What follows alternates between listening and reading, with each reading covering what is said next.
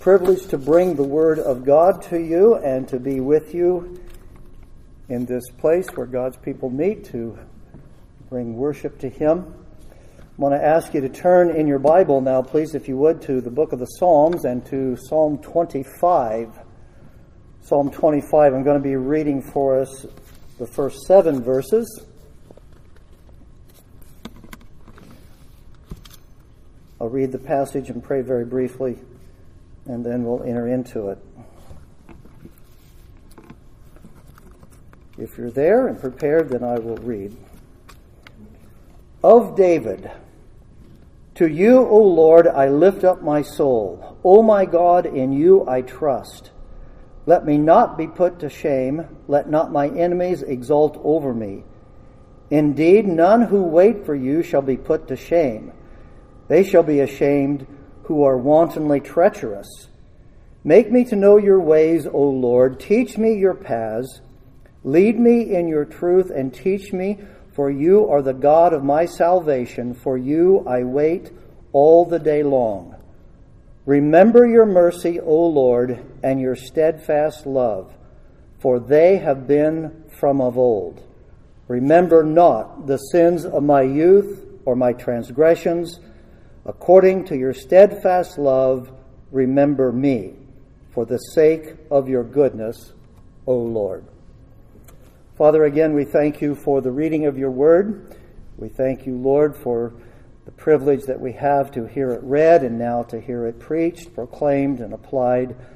And Lord, we do so with a very keen sense of waiting upon your blessing, for apart from you, truly, Lord, we can do nothing. And so grant us your kind presence and blessing and favor through Jesus Christ our Lord, we pray. Amen. Do you like to read the Psalms? Read them regularly? Certainly a lot of God's people do, and we love the Psalms. Why do we love the Psalms?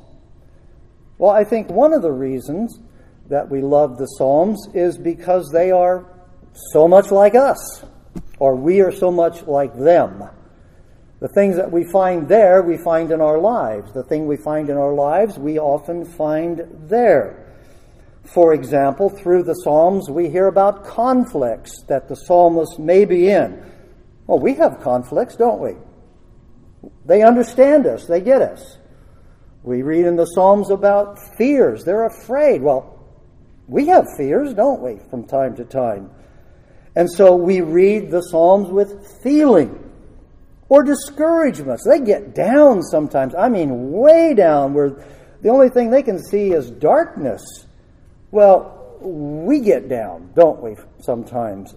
I mean, way down.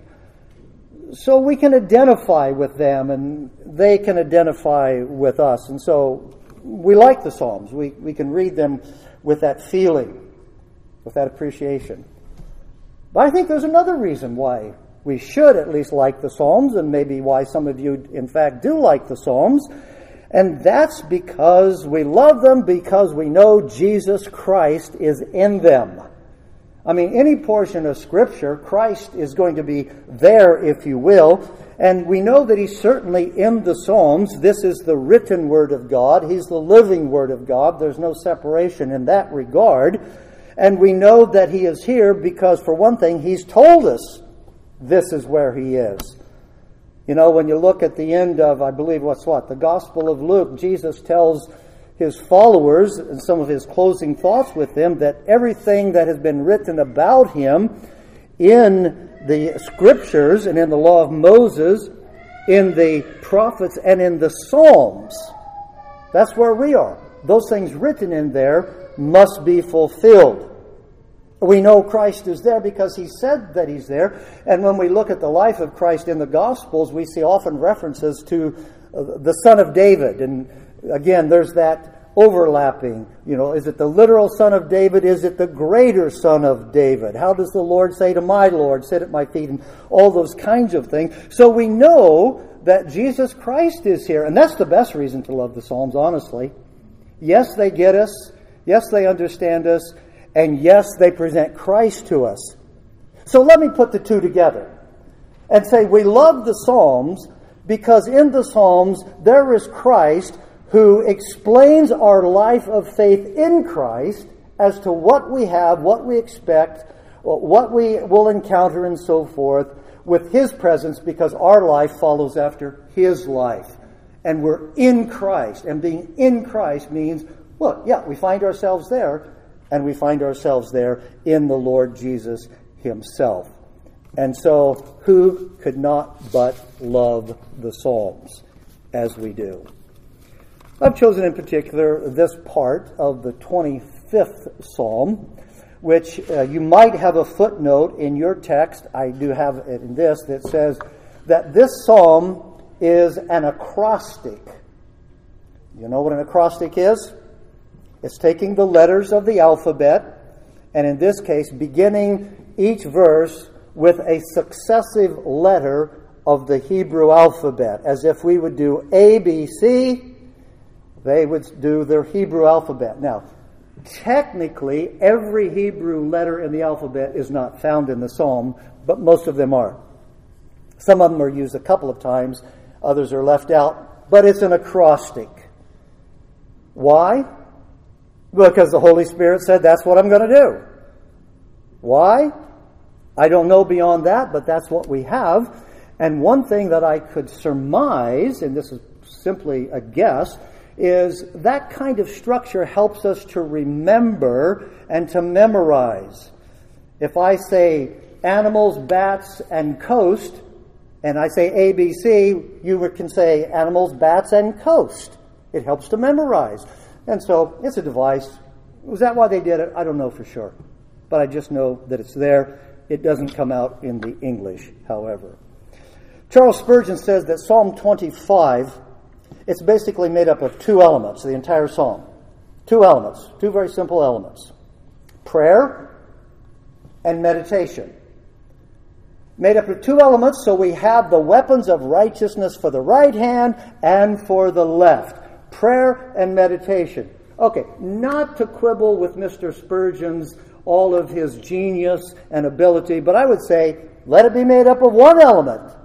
Prayer-meditation, because they are so closely related, I can't separate one from the other. When I pray, I meditate, and when I meditate, I want to pray.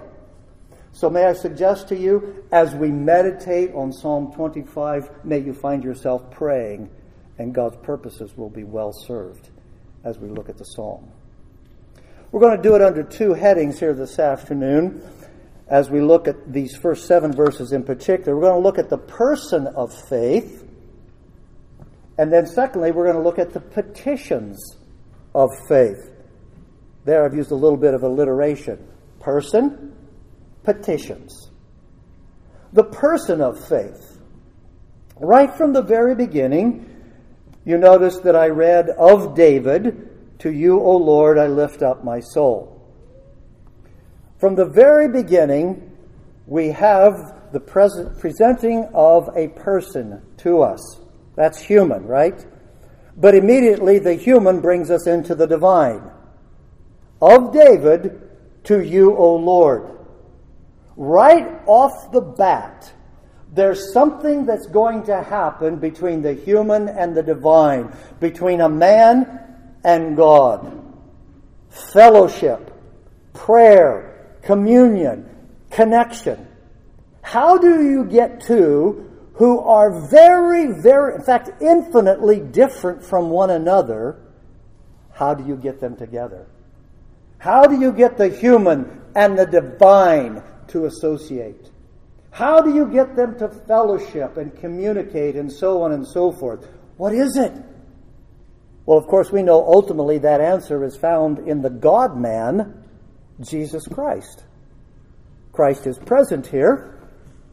He's the one who brings the two together because we are so very different. We're human and He's divine, and yet we find fellowship with Him in and through the person and work of Jesus Christ. He is the only one who is the God-man. Some have said He is so much man as though He were never God. He is so much God as though He were never man. And yet He is two natures, but in one person. That is the mystery of the deity and humanity of Jesus Christ.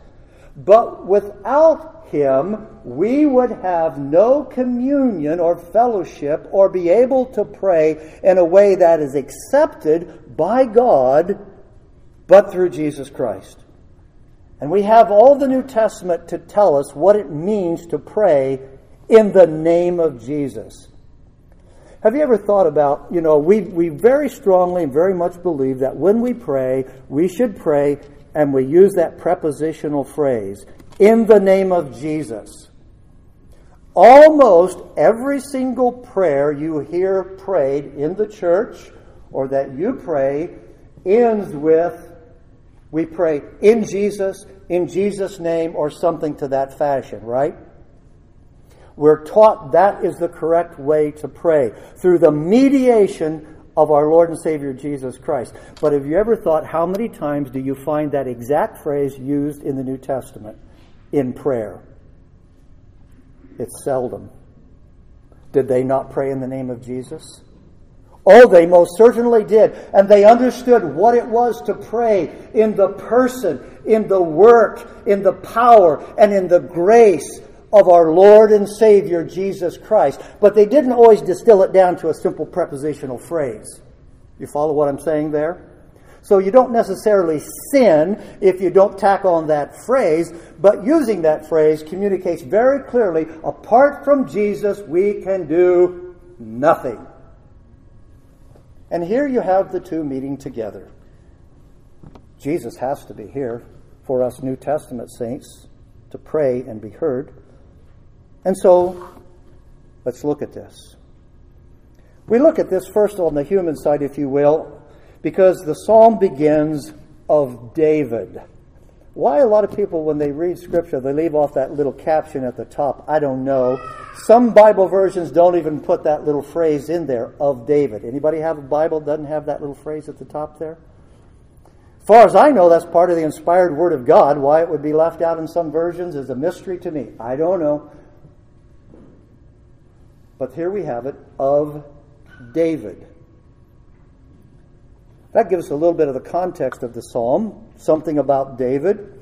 Reading through it, some people think, well, this is taken out of the life of David towards the latter end of his life. He's kind of looking back, and he can kind of see, his track record and things that have come out of that. And in particular, he had a wayward son, caused him a lot of grief. That son of his, Absalom, was a bit of a scoundrel and a usurper. He came nipping at his own father's heels. He started basically an insurrection to take over, if you will. And it seems like, possibly, can't say with certainty, these are the kind of things that maybe David is wrestling with in this prayer. David very well could be an older and therefore hopefully a wiser man of faith. He's been around the block a few times, and he knows that he doesn't have to give a knee-jerk reaction to everything that happens in life, but the simplicity of his faith would take him to his Lord and say, O Lord, to you I lift up my soul. How many times do we hear that in the Scripture? The saints are making a beeline. It's a beaten path. There's no grass or weeds that would ever grow on that pathway because they trod it so frequently. It's all matted down because they time and time again go to the Lord and lift up their soul. That's what faith does. Faith and prayer are the way of life. Wash, rinse, repeat. Wash, rinse, repeat. And so we pray. We pray without ceasing. And we hear David here yet once again. Is that what we do? We know it's what we should do. Time and time again. The default setting of faith is prayer. And I want to tell you, if it ain't broke, don't try to fix it. And it ain't broke. So the default setting of faith is communion with God in prayer. So we know here the person of faith. We know him by name, of David. And secondly, we know him by his focus. by the focus of his faith, which is, of course, none other than simply the Lord. To you, verse 1, O Lord, I lift up my soul, O my God, in you I trust. Have you noticed, it's kind of a funny thing, but we do not go to people we don't trust to entrust things to them. I mean, if you do, you're really foolish. Not that we haven't done that, but to whom do we go? We go to the people in whom we have confidence, of course. Would you watch my cat while we're gone? Because we know our daughter or grandson will come over and take care of it. We don't ask somebody off the street, oh, by the way, if you don't have anything to do, could you come by? Here's the key to the house. Come in. And who does David trust? It is you, O Lord, in you I trust. We go to the ones we trust. Who more do we trust than our Lord and Savior Jesus Christ? And so David says, it is to the God that I trust that I say to him, O Lord, I lift up my soul. As I was looking at this, I was beginning to think, how is prayer pictured for us in the Scripture? In other words, if you were an artist and you're going to paint a picture, you're commissioned. Okay, your commission is paint a picture of prayer. What's that picture going to look like? Well, we have many, many choices in the Scripture. And one of the words that is often used is the word lift. Here David says, I lift my soul. Later, or not later, but in other portions of the Scripture, it says that the person lifted their face, or lifted their eyes, or lifted their hands. In other words, there are bodily gestures that are connected with the spiritual activity of prayer. The lifting of the hands is like the evening sacrifice. You mean if I simply raise up my hands and that's... Well, that stands, of course, for prayer. It's a motion. It's an activity of prayer. We know the man of faith here because of his expression of that faith as he says, I lift up my soul. He doesn't say my eyes. He doesn't say my faith. He doesn't say my hands. He says my soul, something you can't see. You can see my eyes, you can see my face, and you can see my hands. David went right to the very marrow of it, if you will, and he says, it's here that I lift up there. You know, we talk about sometimes, and maybe you've said this about yourself, about going through the motions. We use that phrase, people are just going through the motions. Their behavior, their activity is correct, but you know, it ain't there. They're just acting. And I will tell you, in the ministry, and Brother Ben's probably met a few, if not, you will, brother, met a few people who are good actors at playing church. They can put on a good face, they can say good words, they can have their activities, and they can sing the loudest in the church, pray the loudest, speak the loudest, and be the most devilish. Because they're only going through the motions. David gets right down into it. What the Lord himself sees is the soul and the spirit. And David says, it's my soul, O Lord, that I lift up to you because I trust you. The lifting up of the soul. Now, when we lift up our soul in prayer, how high do you have to lift it? If you're on earth and God's in heaven, how high do you have to lift it? You got to lift it all the way, I guess, don't you? If I have something that I want to reach, but I can't reach it, you know what I do? I get a ladder. And then I can reach whatever it is that I'm wanting to reach. It's like a Jacob's ladder that we must have to reach. Read about Jacob's ladder. You know, the base of it was on the earth, the top of it was in heaven, and angels were doing this. And Jesus talks, and he says, you're going to see the Son of Man ascending and descending in the Gospel of John. Guess what? What is that ladder? Is that a climbing device? for short people to reach high things? What is that Jacob's ladder? That Jacob's ladder is Jesus. The one who came down and descended is the one who went up and ascended. Now in Christ I can reach the hand and the face of the Father. Prayer is climbing Jacob's ladder. What does it mean to pray in the name of Jesus? Without him, I'm going nowhere. To you, O Lord, I lift up my soul. And in Jesus, that's exactly what we can and what we must do, is to lift up our soul. Are you that person of faith? Are you that man of faith, climbing the ladder, the woman of faith, the boy or the girl of faith, who trusts in the Lord, and therefore that default setting of your faith is always to go to him like a David. O Lord, to you I lift up my soul. And so having looked at then simply the person of faith, let's look at the petitions of faith. And they come in the next verses, beginning in verse down through verse 7 then, the petitions of faith.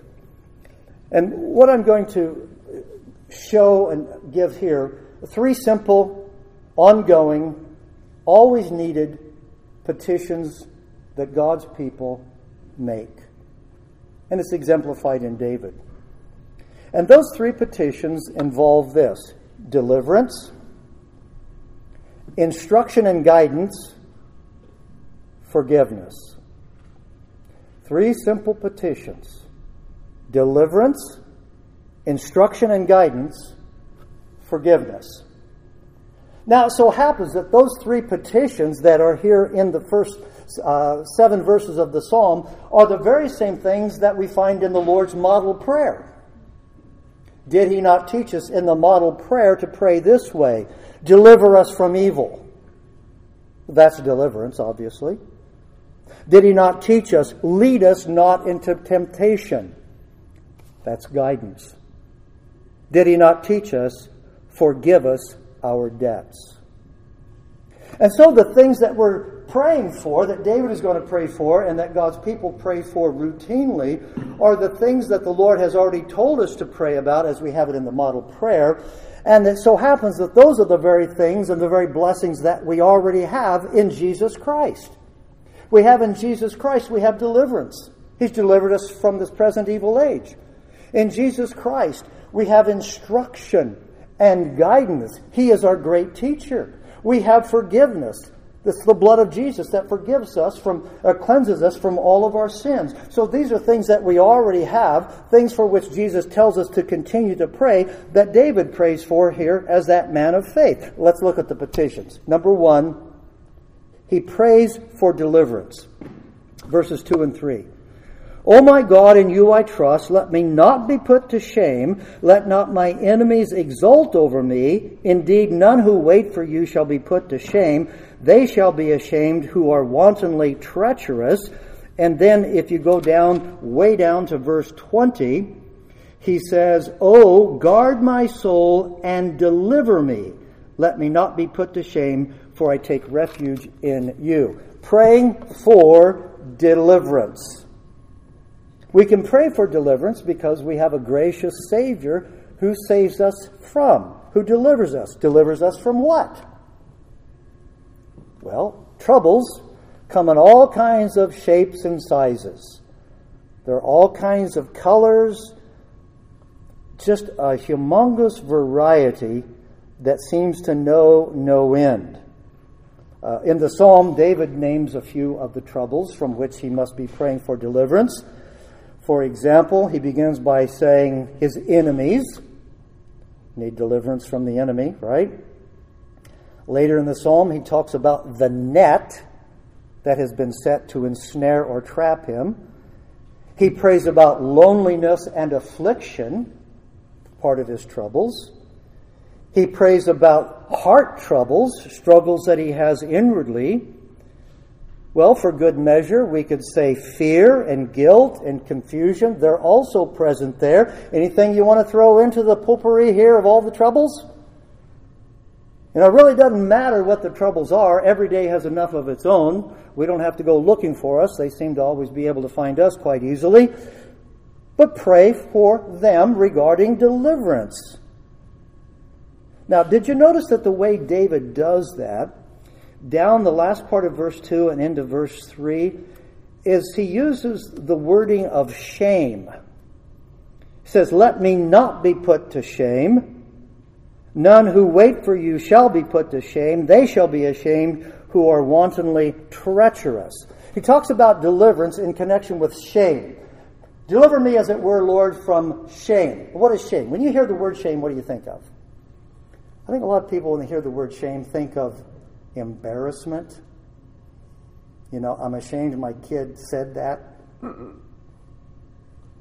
I'm ashamed that I acted this way. Maybe you got a blush on your face, you know. Oh, I can't believe it. That's not really the biblical concept of shame. The biblical concept of shame is not just that sense of that embarrassment, but it's more a sense of disappointment, of disgrace, of being disillusioned. And he talks about this deliverance in the context of, Lord, take me out of or prevent me from experiencing this disillusionment, this disappointment of life. It's the kind of thing that a young guy would get, and I hope this never happened to anybody here.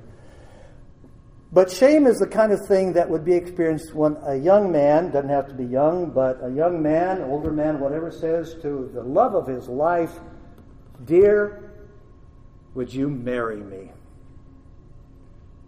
And she goes, can I get back to you on that? That man is shamed. He's dumbfounded. He is disillusioned. I thought she'd jump for joy. That's what we're talking about here. David says, "Oh Lord, don't let me be disappointed. Don't let me be disillusioned. I'm putting my faith in you. Where is that going to take me? Oh Lord, may it not be into the disappointment that the world seems to have without end." Notice, I thought this was great. He says, he makes a petition of it. "Let me not be put to shame." That's his petition. And then by the time he gets down to verse 3, that petition of the Lord is turned into a statement. He says, "Don't let me be put to shame." And then he says, "None who wait for you shall be put to shame." Now, admittedly, some other versions of the Bible, like King James, New King James, what have you, they translate that as also as a request. "Lord, may none of us who put our trust in you be put to shame." But the ESV states it just that. It's a statement. It's a fact. If you put your trust in Him, there ain't no shame in Christ that's going to come your way. Because faith in Jesus Christ, trust in the living God, and the shame that I spoke of by way of the disappointment and disillusionment cannot coexist. It's a statement. There is no shame to those who wait upon the Lord. You see, that's a gospel promise. Paul would write in Romans, "As it is written, behold, I'm laying in Zion a stone of stumbling and a rock of offense, and whoever believes in Him will not be put to shame." That's not a question, that's not a command, that's a statement. Again, he says in Romans 10:11, "For the Scripture says, everyone who believes in Him will not be put to shame." That's not a request. That is an indicative. That is a fact. That is a statement. Are you in Christ? Then there is no shame.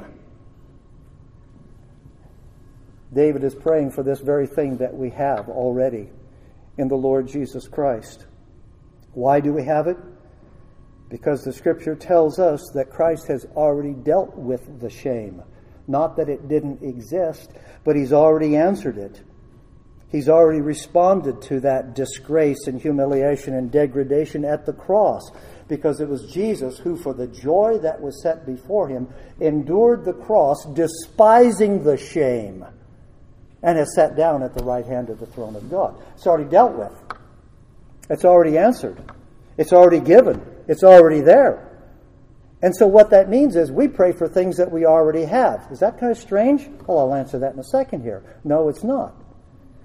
But that's what he does as the man of faith that he is. He prays for deliverance, that he not be disgraced, and he will not be disgraced, as you will not be disgraced in life. You know, when sometimes we want to encourage somebody, maybe they've had kind of a bad experience. Maybe the company had cutbacks, they lost their job, and man, he or she feeling really down in the dumps. And you say, you know what? It's no shame to lose your job, because the company they couldn't cut it anymore. They had to go belly up. There's no shame in what you're experiencing. We want to encourage somebody, right? No shame in that. Hey, it's no shame to tell your kids, I love you. Hey, it's no shame for you to tell your parents, I love you. It's no shame in following Jesus Christ. It's no thing for us to be ashamed of the gospel of Jesus Christ, because it is that by which we're saved. If he has no shame allowed for us in terms of disappointment with our confidence in him, why should we be ashamed of anything on the other side, going the other way? We can't be. We'll not be ashamed of Jesus and his word in this adulterous generation. We'll not be ashamed when we suffer as a Christian. We'll not be ashamed of the gospel of hope, because the love of God has been poured out in our hearts. Lord, deliver us. Oh, he has, and he will continue to deliver us, as David prays for it here. Let us continue in the same way. Now, David, being as he is the person of faith, makes his petitions known to the Lord, beginning with that first of, O Lord, in you I trust. Deliver me, let me not be brought into shame. I wait upon you. And secondly, and this comes to us in verses 4 and 5, he prays for instruction and guidance. He says, make me to know your ways, O Lord. Teach me your paths. Lead me in your truth and teach me, for you're the God of my salvation. For you I wait all day long. And then if you go down to verse 9, it says, he leads the humble in what is right and teaches the humble in his way. What's he praying for? To be instructed by the Lord, so that he might thereby be guided by the Lord as well. See the words, especially there in verses 4 and 5. Make me to know your ways, teach me, and lead me. Instruction and guidance. I imagine there's some people sitting here this morning, or now it's afternoon, isn't it? Who you didn't really like school. You didn't care too much for school. You weren't necessarily a good student. Maybe you didn't like the teacher's style. You didn't like the subject matter. Yeah, you in school weren't the best of friends. Education wasn't your thing. But since you got saved, the Lord enrolled you in the higher school of learning of the College of Christ. And we all became students all over again to be taught by the Lord, so as those who are educated in the things of God, we might be guided by that through all of our days. This is the thing for which David is praying. Lord, teach us and guide us, for this is exactly what we need. Notice in verse 4 that the way that David makes the request, he says, make me to know your ways, teach me your paths, lead me in your truth. Key words are ways, paths, and truth. He says, make me to know your ways. You know, this has a one-for-one in the English language, from the Hebrew into the English language, because the word ways means road. We use that in our English language. A roadway, a highway, a freeway. Same thing. We get it. The word went on to mean from road to a trip or a journey that you would make on a road, to then be the whole journey of life. See the progression? That's what David is praying for. Lord, I need to be instructed in your ways. Teach me so that then I would be guided in them. See there in verse 4b, he says, teach me your paths. The word path, we get it. We know what a path is. It's really a synonym for ways. Hard to tell the difference between the two. If life were a roadmap, I'm still old school. I like AAA roadmaps. I like GPS too, but I like both of them. I love the hands-on roadmap. Lay it out and say, okay, life is on this map. Which way and what path am I going to take? I got a zillion choices. I don't know if they do that or not, but on the old GPS, as you program in the place you want to go, and it goes through all of its computations, and it says you have 327,219 ways that you can go. Okay, I just want one. Give me one way. And it'll give you the fastest way if that's what you're asking for. Now, the Lord is not telling us there are many ways to God. Take any path you want and you'll get there. There is only one way. He is the way, the truth, and the life. But as we are on that one way, there are many different paths that He takes us down, many different, if you will, excursions, experiences of life with a tremendous amount of diversity. While some of you are over at the beaches, having, on a really good day, wonderful time in the surf, then some of the others are over here in the desert where it's just so hot, I can't believe it. We have all kinds of different things. So Lord, we pray, teach us and then guide us in the way in which you want us to go. Direct us. Provide for us. And, O Lord, teach us your truth. What do you notice about these words? Waves, paths, truth. What do you notice about them? First two are plural. The third one is singular. Paths and ways and truth. The experiences of life are many, are plural. The truth of God is one, singular, cohesive, altogether, indivisible. Lord, teach us your truth. Is there ever a time in the world in which you have seen during your lifetime in which the truth of God is more needed than right now? As a compass to point north? As an anchor to keep the soul from drifting off? Oh my! In my 72 years, this is the time.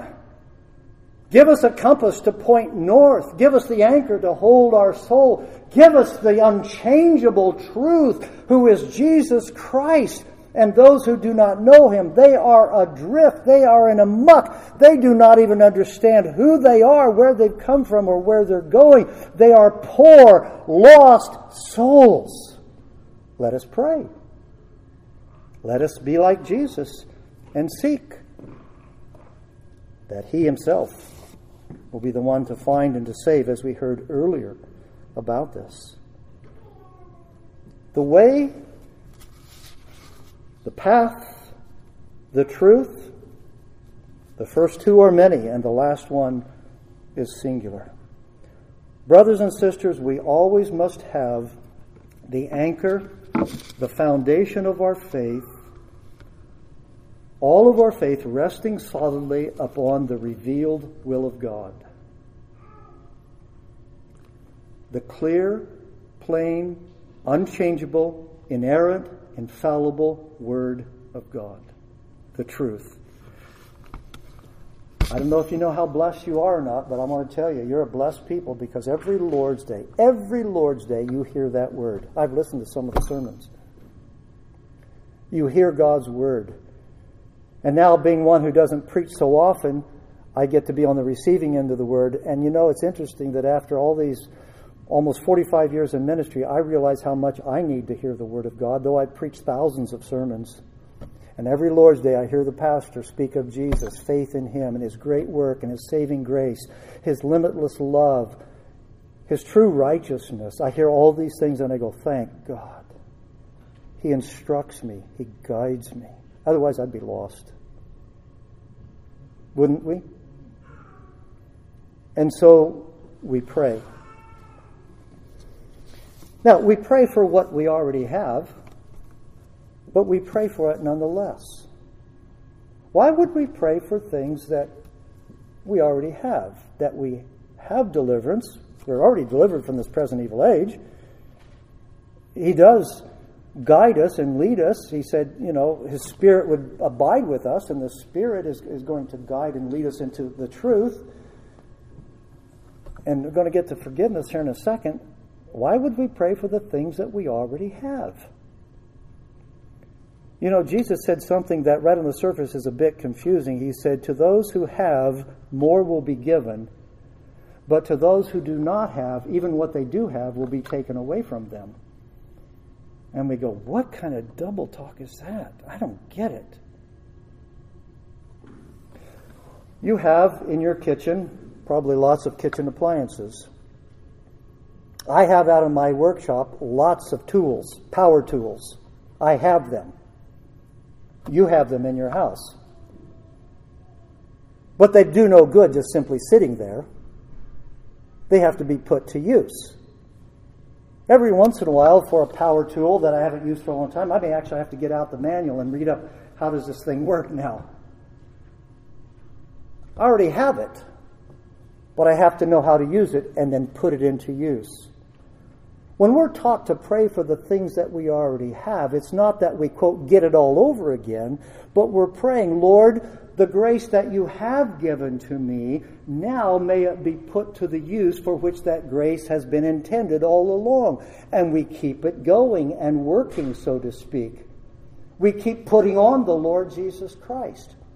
We keep making no provision for the flesh in regard to its lust. We keep at it. We pray for things we already have. Does that make sense to you? And the third petition, which will be, of course, my final one here, is he prays for forgiveness. Verses 6 and 7.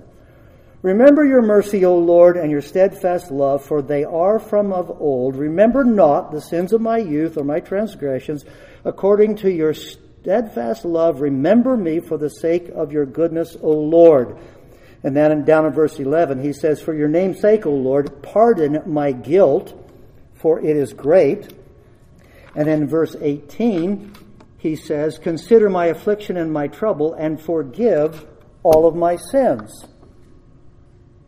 Now, this is a man of faith who trusts in the Lord, and yet he's praying for forgiveness. What's that about? Is he praying for something he already has? Yes. And something he continues to need to receive. He does it in the first two verses 6 and 7 by way of remembrance. He says, remember, O Lord, something about yourself. And this is the foundation. This is the assurance and confidence that we have. It's in the Lord's steadfast love. Lord, remember your mercy, your steadfast love, because it's been from of old. In other words, something about you, Lord, your steadfast mercy. It predates my sin by a long shot. It's been there a long time. Remember not the sins of my youth or my transgressions, and according to your steadfast love, remember me. Praying for forgiveness by way of, Lord, do not remember. That's kind of a peculiar thing there, isn't it? He says, remember not the sins of my youth. Some of us have a hard time remembering what we had for breakfast, but sometimes the most embarrassing, maybe I'm the only one here who does this, I have a momentary lapse of the name of my best friend. I can't remember. Oh, yeah. There it is. If I can't remember that, why should I be praying about things that happened decades ago? Remember not the sins of my youth. I thought those were already dealt with. Isn't that an old story? Doesn't need to be rewritten again? Why pray for something you already have? Well, you see, David and we, things in our life that have been in the past, for one, some of those things can have a way of hanging on. I know of a person before conversion, conceived a baby with a person not his wife, did not know about that conception until 40 years later and was told, you have a 40-some-year-old child. The consequences of a prior sin came back around many, many years later. It so happened this person handled it with extreme grace. Extreme grace. But see, sometimes the consequences can hang on for a long time. We have an 89-year-old woman at our church, and just a few weeks ago, she kind of rolled up her sleeve a little bit and said, here, see this? And there's a scar, a big scar, right across her forearm up here. She said, when I was a 2-pound, 6-ounce baby, she's 89 years old, I weighed 2 pounds, 6 ounces. The doctor delivered me by cesarean, and he cut my arm. And the scar remains. Sins have a way of leaving scars. I don't know for sure what it was in David's mind. It could have been, you know what, David was a great king, but he was a terrible father. And it could be that Absalom, the chickens are coming home to roost. Lord, remember not the sins of my youth. Have they already been forgiven? Yes, once and for all. But yet the reality of dealing with those in its various facets, not by way of getting justified all over again, but by way of settling those, has to be readdressed. I tell you what, I know more about the sins of my youth now than I knew about the sins of my youth when I was a youth. You know what I mean? I get it now. And I do blush. Those are the things Paul says of which I am now ashamed. And when I say ashamed, I mean I blush. But they're forgiven. And every time that thought comes to me, oh Larry, remember when you were 10 years old? And I go, yes, I certainly do. But I remember the blood of Jesus Christ that cleanses me from all sin. That's what I remember. I have to pray about that. Lord, forgive me. You get the point? We pray about things that we already have because we need the application.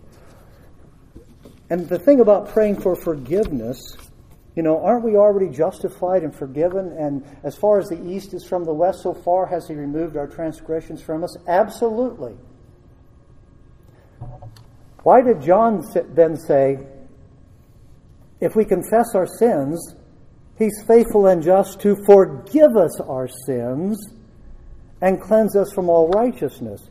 He's speaking to Christians, and He's saying, Christians, confess your sins because the just God will forgive you your sins. Why do you need to be forgiven? I've already been pardoned in the court of God's law once and for all. That's forensic forgiveness. Now you need familial forgiveness.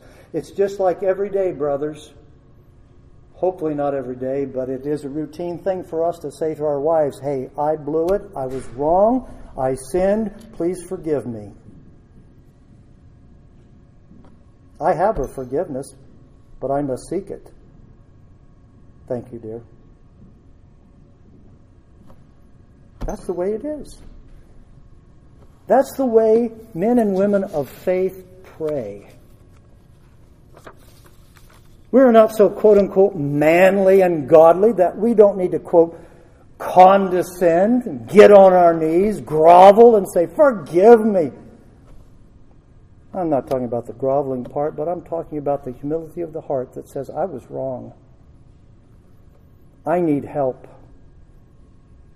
Be my help, the present help in the time of need. Let me wrap all this up. Let me bring it down. Aren't these three petitions in particular for deliverance, for instruction and guidance, and for forgiveness, aren't they things that the world in which you and I live really, really need so desperately, but have no idea that they do? That the world needs to be delivered, that they need to be taught the ways of truth and guided in it, and they need to be forgiven because they're not right with God.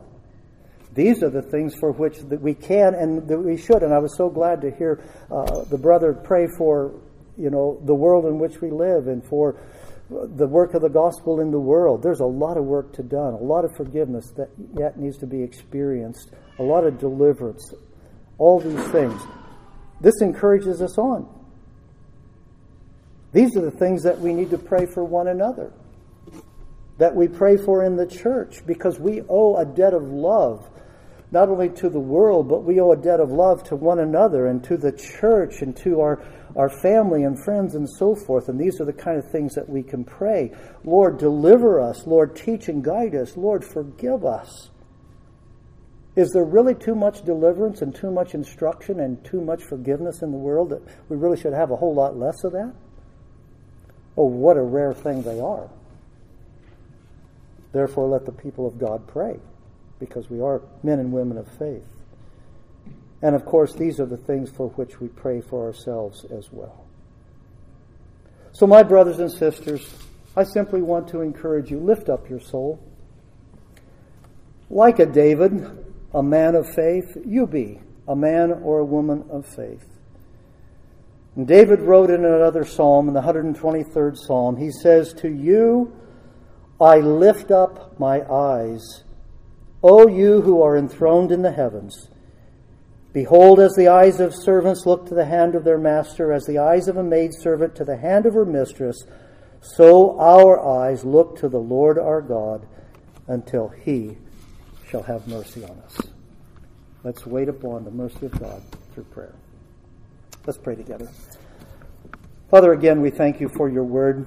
We thank you for the reading and the hearing and the explaining and the expounding of that word. But Lord, always we come back to you and say, this is not an exercise of man to be profitable, Lord, but it is of you.